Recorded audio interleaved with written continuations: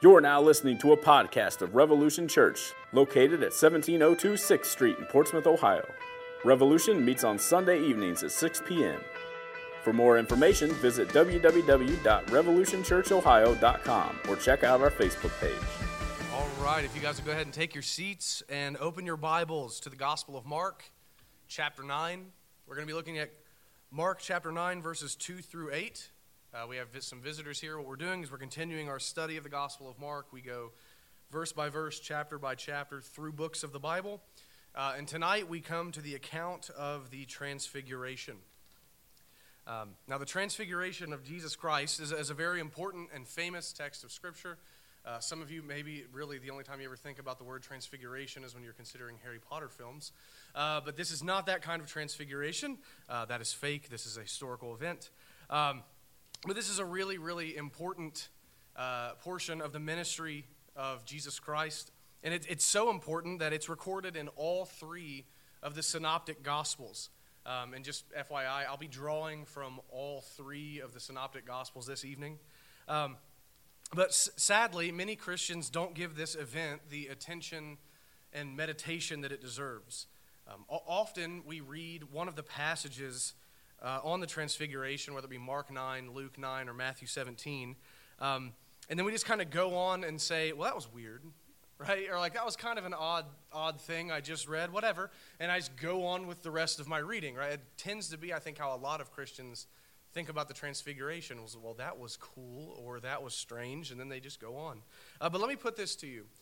This account is full of beauty and glory. This account is about the glory and majesty of Christ.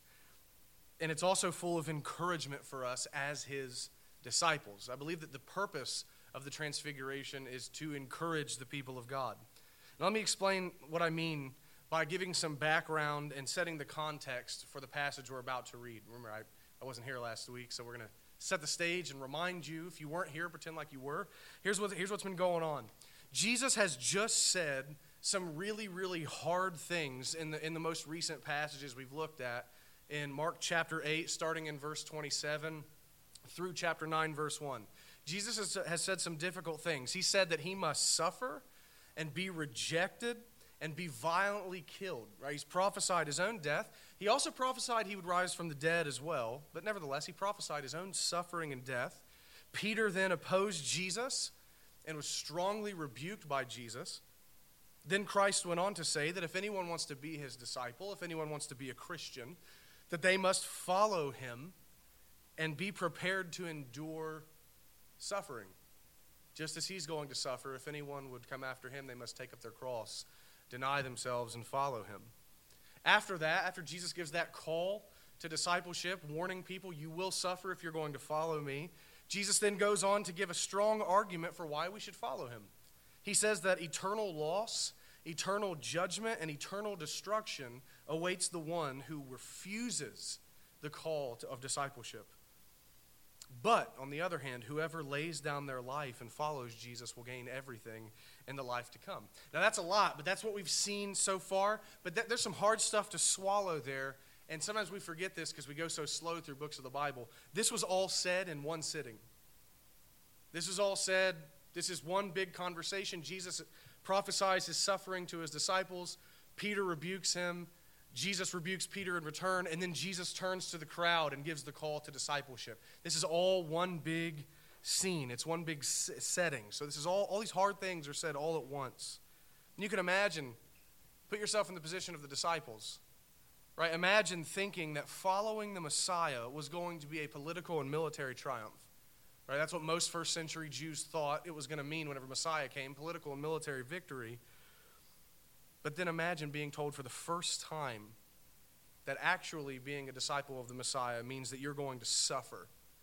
And it's going to be full of pain. And it's going to be full of mockery and hatred from the unbelieving world and maybe even your own martyrdom. Imagine that, first time you ever heard that and you expected the exact opposite. You see, while Jesus did say that those who follow him will gain everything in the life to come, the harsh realities of discipleship in this life are still going to be really hard to deal with at times, right? Amen? Like we've dealt with some of those as Christians. Even though we know eternal glory lies ahead for us, the hardships of this life are really difficult sometimes, especially as you suffer for being a Christian. So in light of that, Jesus now decides to encourage his disciples. And he's going to do so by allowing some of them, 3 of them, to get a foretaste, to get a preview of the glory that awaits them, to get a preview of the glory of his kingdom. He'll allow a few of his disciples to see him in his splendor and his glory and majesty. And he'll allow them to see and hear things that will put a strong resolve in their hearts to be faithful in the face of the opposition of the world. So this whole account we're about to look at really is meant to encourage the disciples of Christ, both then, those who saw it, and us reading it in the Scriptures. This account we're about to read is meant to show us that Jesus really is worthy of all of our suffering, that Jesus really is the Messiah, that Jesus really is the Son of God, and that Jesus really is the only one who matters at the end of the day. What we're about to look at was meant to encourage those who saw it, and therefore it is meant to encourage us because it was written down, as Paul says in 1 Corinthians 10, for our instruction. It was written down for us. So really you could consider this passage to be some fuel for discipleship, right? Fuel for discipleship. In the previous passage, chapter 8, verses 34 through chapter 9, verse 1, Jesus has given us good reasons to follow him logically. But now he's going to encourage our hearts and warm them to press on in faithfulness through hard times and persecution. And I pray that the preaching of the word this evening does that. Right? May God help us to just get a glimpse of the glory of the Lord. Just throwing this out there. There's not really anything in this text that I tell you, now go and do this.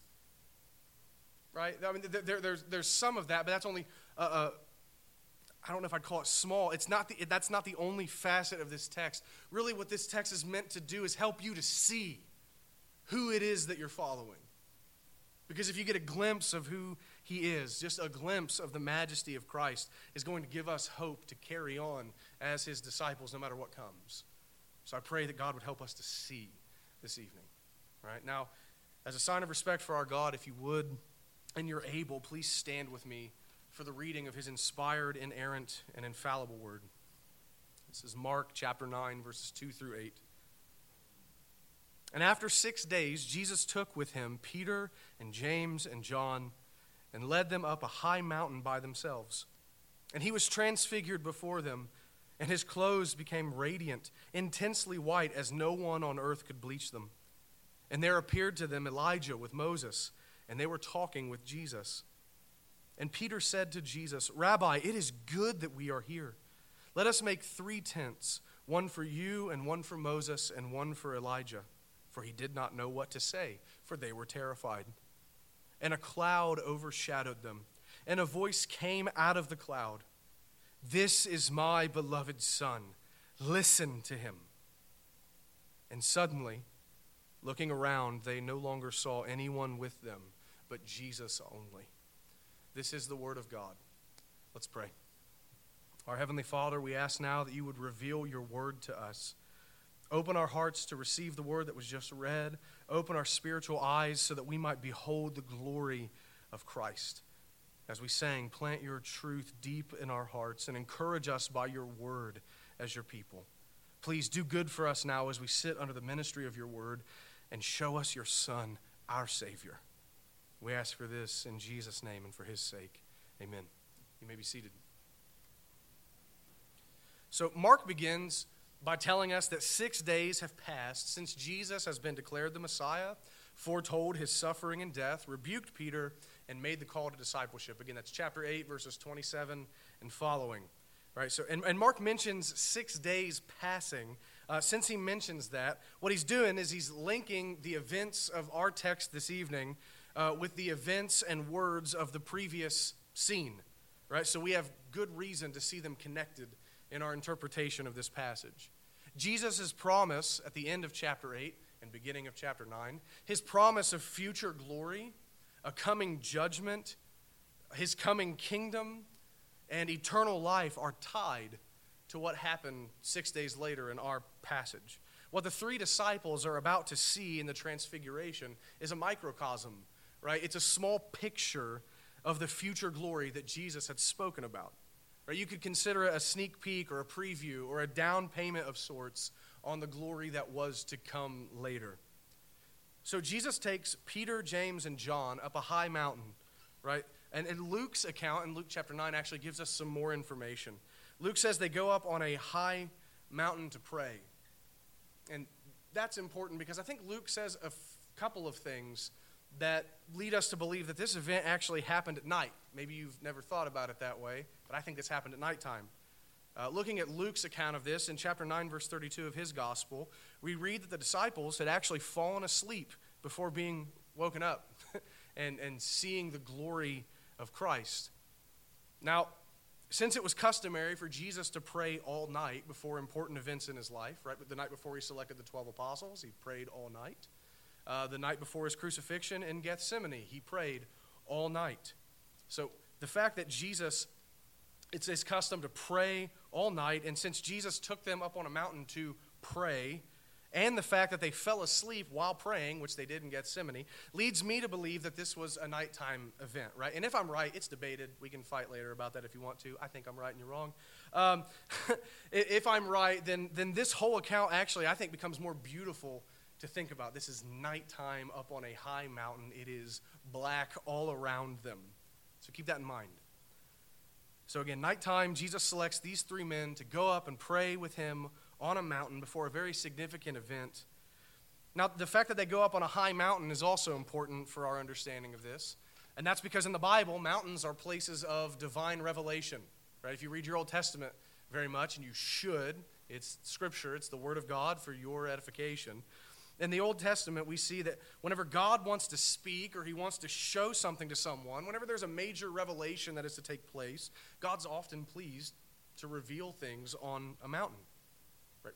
We see this in the book of Exodus. God meets with Moses where? Mount Sinai. And he gives revelation to him. He gives the law to him. We see this with Elijah, where he meets God on Mount Horeb, also known as Mount Sinai, right? It's actually the same mountain.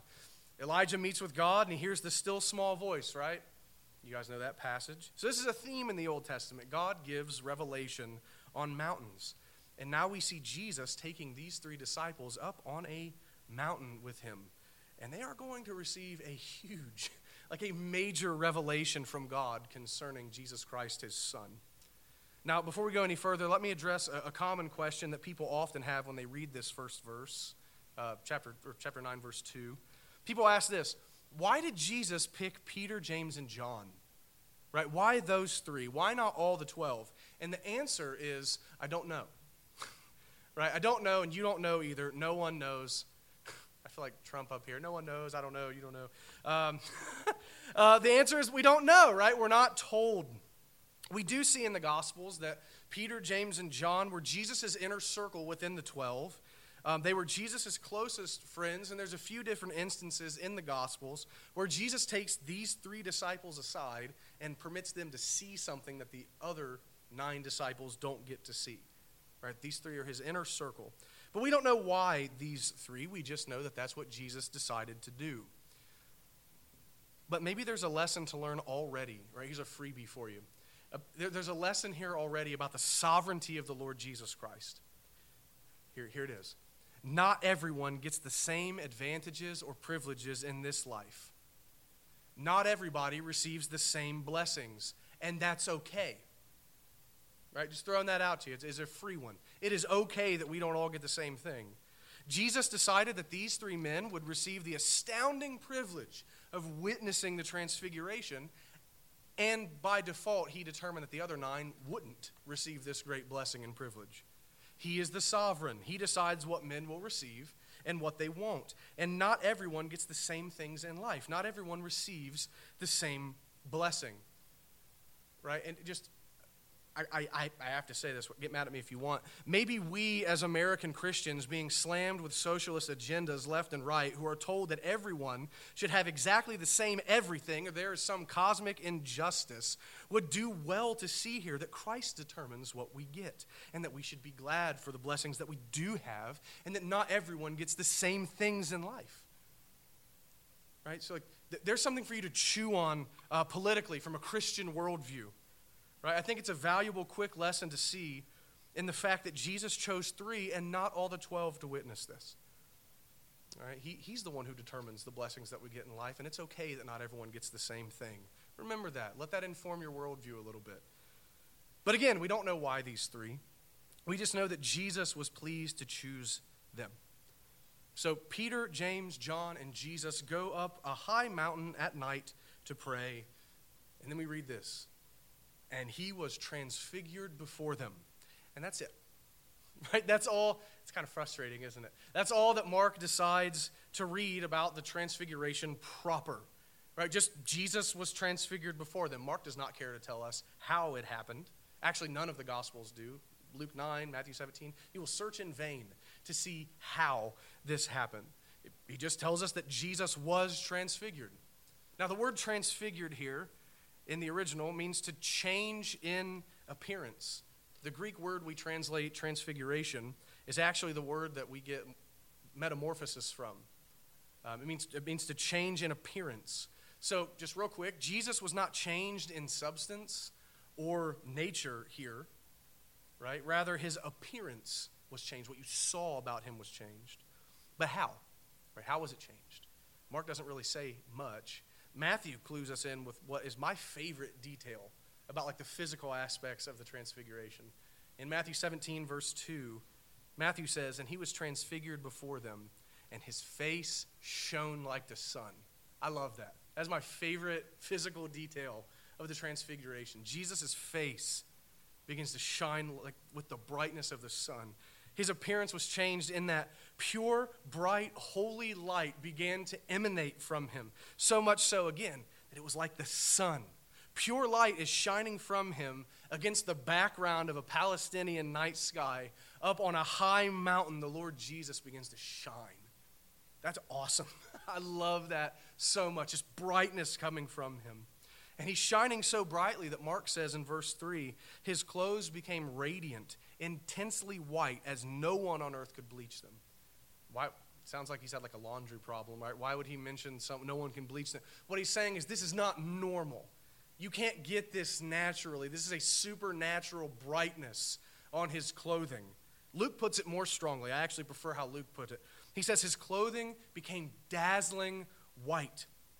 And the idea is dazzling like lightning. Right? That's what Luke has in mind here. That's how Luke describes it. His clothing becomes like lightning. So the glory of Christ is shining so brightly that it even lights up his very clothing and makes them shine like lightning flashes through the sky. This is a glorious scene. These 3 disciples are getting a front row seat to the glory and majesty of the Lord Jesus.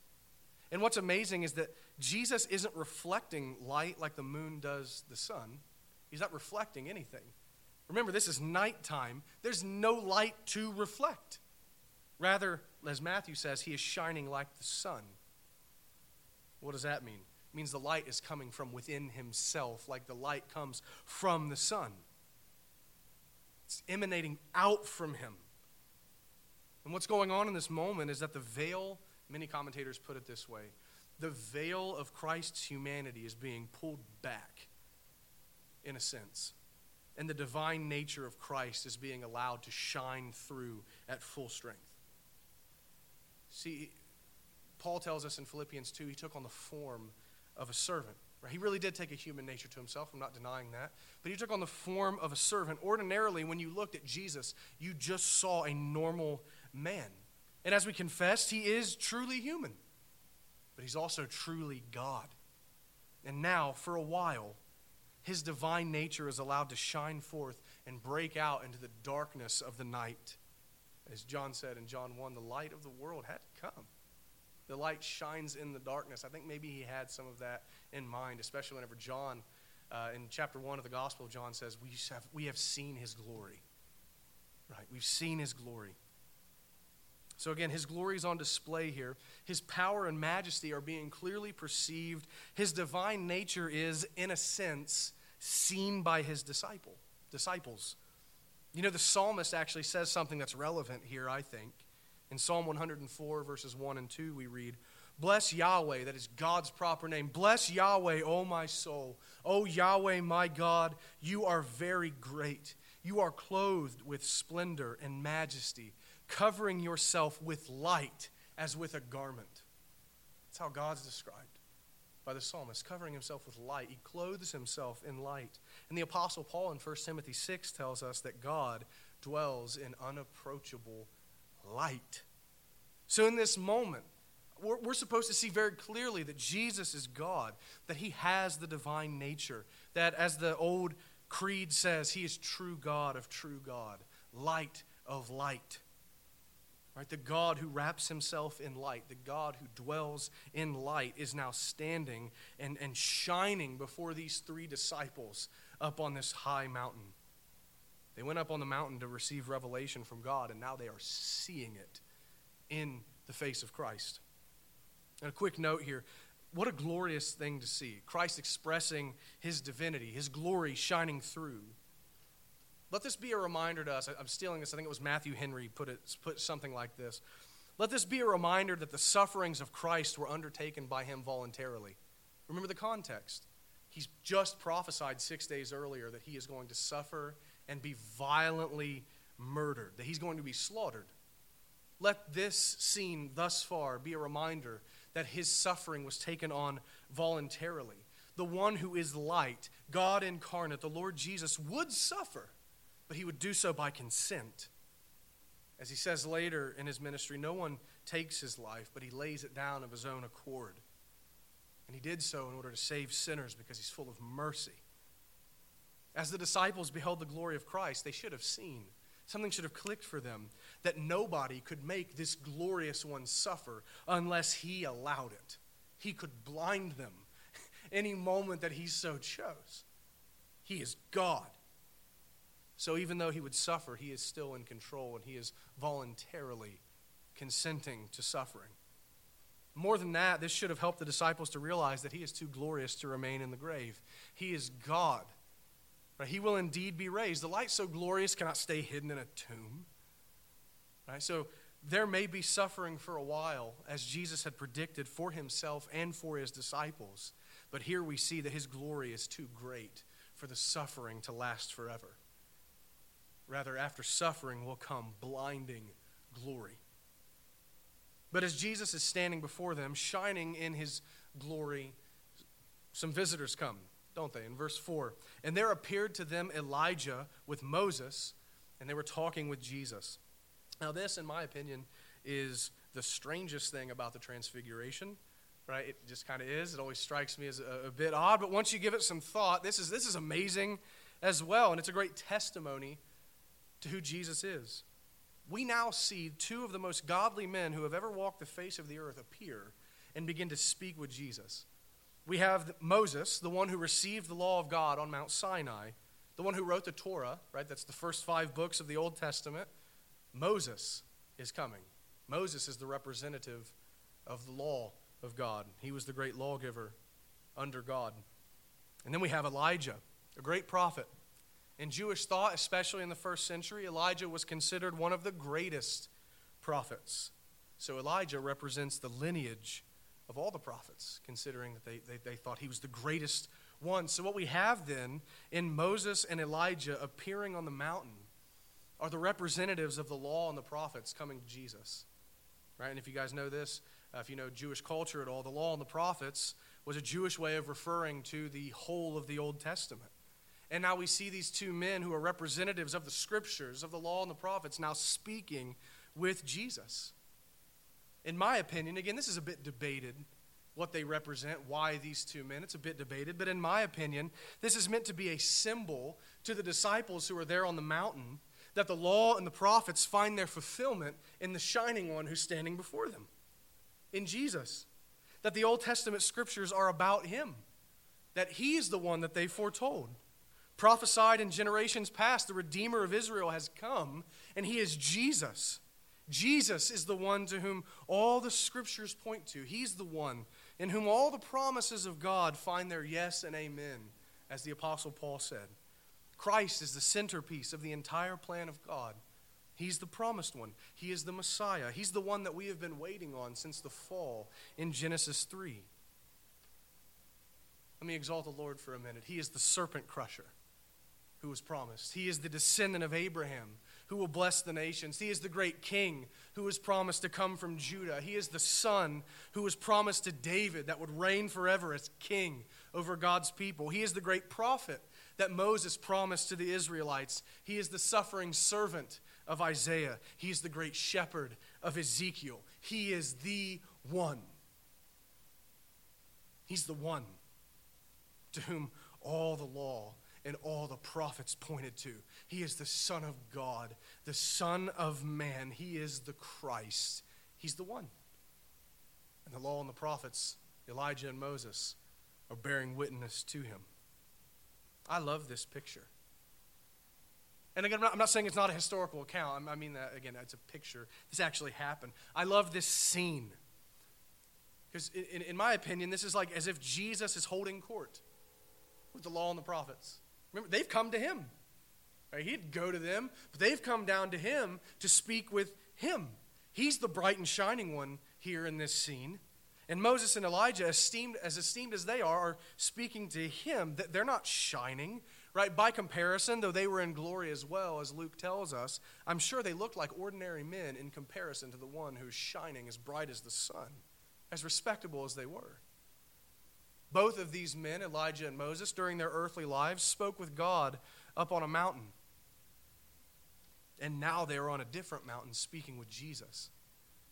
This screams the divine superiority of Jesus Christ over everyone in the Old Testament. This is divine superiority. He is truly God. And they're speaking with him, but what are they talking about? Luke tells us in Luke chapter 9, verse 31, that they were talking about Jesus' departure or exodus, which he was about to accomplish at Jerusalem. That's what they're talking to Jesus about. Of all the things they could talk to Jesus about, they're talking about his upcoming death, resurrection, and ascension. That's what they're talking to Jesus about. Again, that he accomplished all of this at Jerusalem and eventually exited this world, made his great exodus, his departure at Jerusalem. And I imagine that they're speaking to Jesus about this stuff, encouraging him to complete the work that he had begun. If you'll allow me to speculate for a minute. They're speaking about his death, resurrection, and ascension. I can imagine they're saying, Jesus, you know what is written. You know what the law and the prophets say. You know that you are the chosen one. You know that you're the promised one, the one that we foreshadowed, the one we spoke of. You're the chosen one of God. You must go to the cross. You must continue. You must suffer for the sins of God's people. You must do the work of redemption. You know that your Father has set you to it. And consider the glory that will come from it. Your resurrection, your ascension to the throne, the fulfillment of the plan of God, the salvation of God's elect, the glory of God. You can imagine them encouraging Christ to this work. And just a quick aside here, this isn't in my notes. The human nature of Jesus would need encouraged. He's truly human. I imagine that this, as much as it's meant to encourage us as the disciples of Christ, this whole thing was meant to encourage Jesus according to his human nature, the only nature that can be encouraged. We're about to hear God speak. That had to have encouraged Christ to continue on. We're seeing the law and the prophets speak to Christ. I guarantee you that encouraged him according to his human nature. But as Moses and Elijah are talking to Jesus, Peter speaks up. Verses 5 and 6, and Peter said to Jesus, Rabbi, it is good that we are here. Let us make 3 tents, one for you and one for Moses and one for Elijah. For he did not know what to say, for they were terrified. All right, so Peter just blurts out, this is great. Right? Like, let's stay here. I don't want to go anywhere else. Let's make some tents, one for each of you 3. Let's stay up here on the mountain. This is dope, right? This is awesome. I don't ever want to leave. Again, I think Peter wants to stay up on the mountain. Understandable. This is the most glorious thing that he has ever seen thus far in his life. It won't be the most glorious thing he's ever seen by the end, but up to this point, this is the most glorious thing he's seen. Like, who wouldn't have a knee-jerk reaction to prolong it? Right? Or maybe Peter is just trying to be respectful, right? He wants to do something useful for such honorable men. He wants to respect them and give them each a shelter to stay in rather than having to stand around outside, right? And if that's the case, just a quick thing to think about, Peter's being a bit foolish because one of those three men is not like the other ones, but he wants to give them all the same thing. Something to think about. But whatever the subconscious reason for Peter blurting this out, the text says that he didn't know what to say. Right? Luke tells us in Luke 9 that Peter did not know what he was saying, and that's because Peter and the other two disciples were absolutely terrified. You can understand that, right? Like, this is a pretty common expression whenever you behold the glory of God. Or read your Bible, right? Everyone's always scared to death, almost universally, right? There are some exceptions, but almost everyone is always terrified. They are beholding the very glory of God in the face of Christ.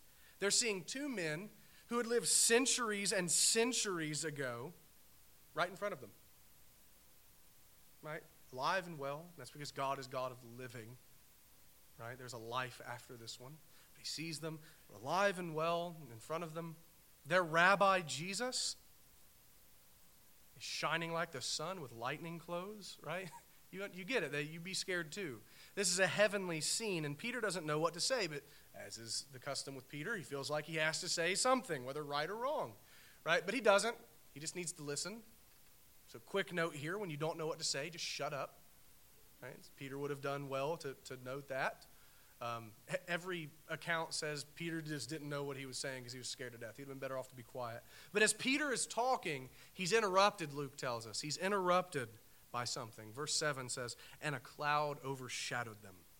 Matthew 17 tells us it was a bright cloud. And remember, it's nighttime. So this bright, beautiful cloud descends upon the mountain at night. A gloriously bright cloud descends, and it overshadows or covers Jesus, Elijah, Moses, Peter, James, and John. Now, if you know your Old Testament very well, you know what's going on here, don't you? This is the Shekinah. This is the glory of God descending upon this mountain, right? A visible manifestation. This is the glory cloud of God. A visible manifestation of God's dwelling among men. In the Old Testament, God was often pleased to make himself manifest or visibly, some visible token of his presence through a glorious cloud. At the end of Exodus, in Exodus chapter 40, you read of the cloud covering the tabernacle and God's glory filling the tabernacle. In 1 Kings chapter 8, we see this cloud of God's glory filling the newly finished temple so much that people couldn't go in because the glory of God had descended upon the temple in 1 Kings 8. And now here in Mark chapter 9, we see a bright cloud coming down on this mountain and covering everyone on it. God the Father has just shown up to bear witness to his Son. And now the Father speaks. And a voice came out of the cloud. This is my beloved Son. This is the high point of the revelation on the mountain.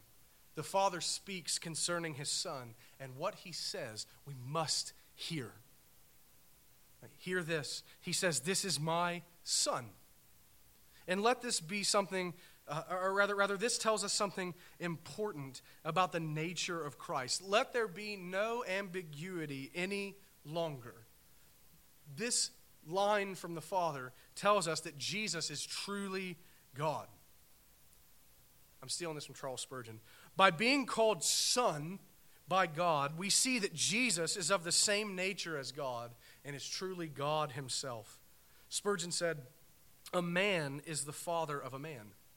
A man isn't the father of something that he makes with his hands, like a statue or a painting. But a man is the father of one having the same nature as himself, and God is the Father of Jesus Christ, the Son of God. So since God the Father has chosen to describe Jesus Christ with the language of Son, we are to see clearly that Jesus is truly God come in the flesh. And as such, he is to receive the same honor and worship as the Father. Very clearly, the author of Hebrews in Hebrews chapter 1, verse 3 says, he is the radiance or the brightness of the glory of God and the exact imprint of his nature. That is, deity dwells in him because he is God. But the Father doesn't just say, this is my Son. He says, this is my beloved Son.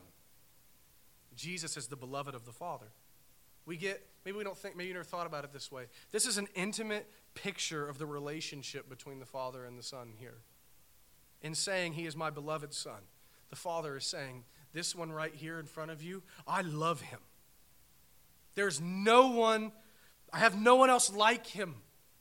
He's the one closest to my heart. He is my special one, like the monogenes, the unique one, the only begotten of the Father. This is my beloved Son. Hear this. The Father actually loves the Son with an intensity that we cannot begin to fathom. Whatever you feel for your children, as strong as it is nothing compared to the love of God for his Son. His love for Christ is perfect, and it is absolute.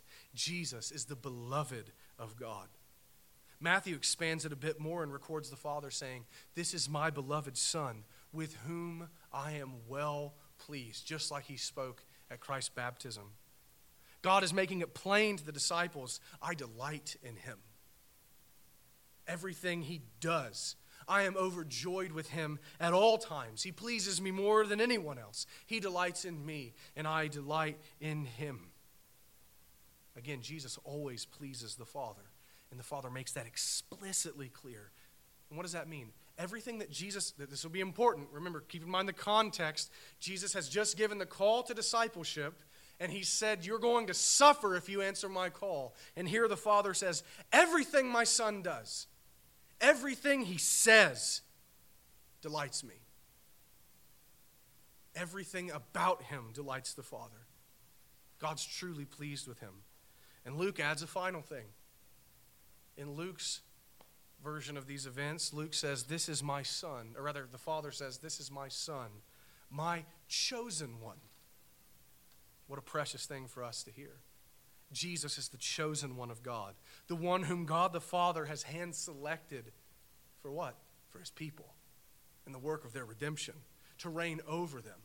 He's the chosen Messiah, the Redeemer and Savior of the people of God. He is the chosen sacrifice whom the Father will crush in place of sinners. He is the chosen prophet who reveals the Father perfectly to his people. He is the chosen King of the cosmos that the Father has appointed, who will judge the world and rule on God's behalf.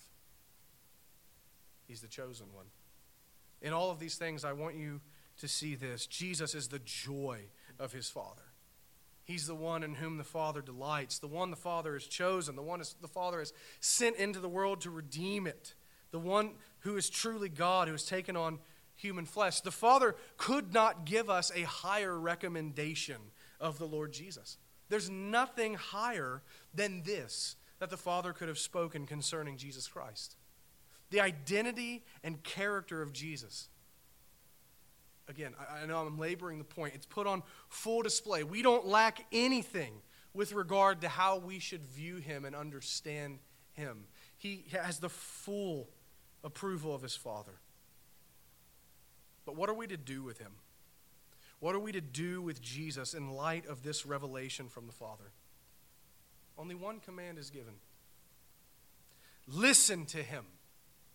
That's all the Father says. He says, here's who he is. Listen to him. There's your one command. In light of who he is, the beloved Son of God, we are to listen to him. And when the Father says listen, he doesn't mean listen to the sound of his literal voice. Right? Just hear. Right? Parents, come on. You tell your kids, listen to me. What do you mean? Obey me. Do what I say. Believe what I'm telling you. The Father says, listen to my Son.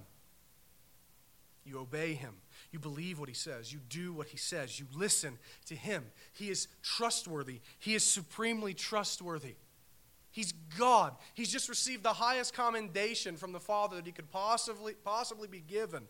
And then we're told, listen to him. He's trustworthy. You can trust him with your life. You can trust him with your death. You can trust him with your eternity. You can trust his word in all things. The Father has spoken. And he's testified to Christ, and not only Christ, but his message. The Father has testified to his trustworthiness and has given his unequivocal seal of approval. Notice when the Father says, listen to him, there are no limits placed upon the command, is there? Not a one. We are not told to listen to Jesus in some things, but you can disregard him in others. No, the Father has given the Son unlimited authority, and we are to listen to him and believe him and obey him in all things. You listen to him. You follow him. Let me say that again in light of the context. Christ has just said, follow me and you will suffer. But now the Father says, listen to him. You follow him. You go after him. Not the world, not another teacher, not another religious leader or figure, not yourself, not the culture, but Jesus alone. You listen to him. You believe him and you believe his message, that he saved sinners by his death and resurrection, and that he is ruling king, and that he's going to conquer the nations. You believe and obey him in all that he's commanded. You follow him wherever he leads. Again, I keep saying it. Remember the context in which this is being said. Even if he leads you into suffering for his sake, you listen to him. That's the point here. Listen to him. You follow him anyway. You keep listening to him. We need to hear this. The Father says we must always listen to his Son. We are to listen to the Master's voice and disregard all other noise. Even should he call us to follow him into misery and pain. Even if he should call us to take up a cross. Even if he should call us to forsake everything for him and be considered the scum of the earth and the worst Americans in the nation, we are to listen to him anyway. Because he is the Son of God and his word is true. Now we come to our final verse, verse 8. And suddenly looking around, they no longer saw anyone with them but Jesus only. Matthew records that after hearing the voice that the three disciples fell to the ground in terror. But then Jesus came and touched them and said, rise and have no fear. That's a sermon in and of itself. But he says, rise, get up, don't be afraid. And then they lift their heads and look around, as Mark says, and what do they see? Jesus. Only Jesus. Only Jesus remained. Why? Because this whole account is just about Jesus.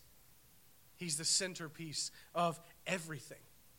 They're to follow him, remember? He takes precedence over everything. The glorious transfiguration is now over. Elijah and Moses are gone. The cloud is gone, and the heavens are silent. It's just Jesus alone with his disciples. And I think Mark notes this in an emphatic kind of way, and I think it's so that we can be reminded that Jesus, the transfigured and glorious one, the one whom the law and the prophets come to and point to, the one whom God loves, the Son of God, he and he alone is to be the one that we are most concerned with. Jesus only. And this really just enforces the command of the Father, doesn't it? Listen to him, not them, him. That's no slight to Elijah or Moses. They would tell you the same thing. Listen to him. Please hear me, Christian. I know that being a disciple can be scary, especially in a country that hates you because you love the Lord. I'm not being a fearmonger. You're a fool if you don't think that this country as a whole hates you because you love Christ, or you've just not been open enough about being a disciple. Just throwing that out there to you. Don't be foolish. This country hates God and hates you by extension, should you make it known that you follow him. It's frightening sometimes to consider that your job could be on the line depending on whether or not you'll be faithful to Jesus as a disciple.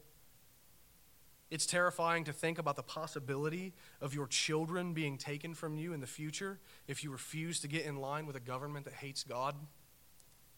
To be in the minority, to know that even those who appear to be your allies at times are really just conservative enemies of God.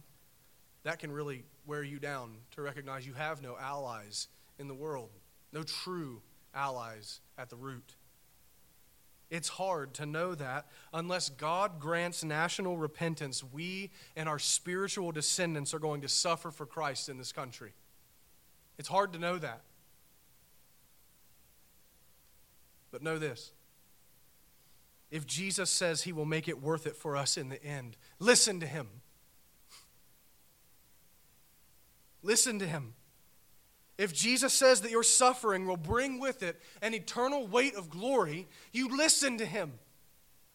If Jesus tells you that though you suffer now at their hands, his enemies will one day be conquered and judged, listen to him. If Jesus warns you to persevere in faith and faithfulness, or you will perish like the rest, listen to him. If Jesus promises to be with you always, even unto the end of the age, listen to him. If Jesus promises future glory to his saints, listen to him. If he promises a kingdom that will know no end, that will conquer all of the kingdoms until it can be said the kingdoms of this world are become the kingdoms of our Lord and his Christ, then you believe him. You listen to him. Dear Christian, look at this text and see the one whom you have committed your life to. See his glory, the glory of God. See his person.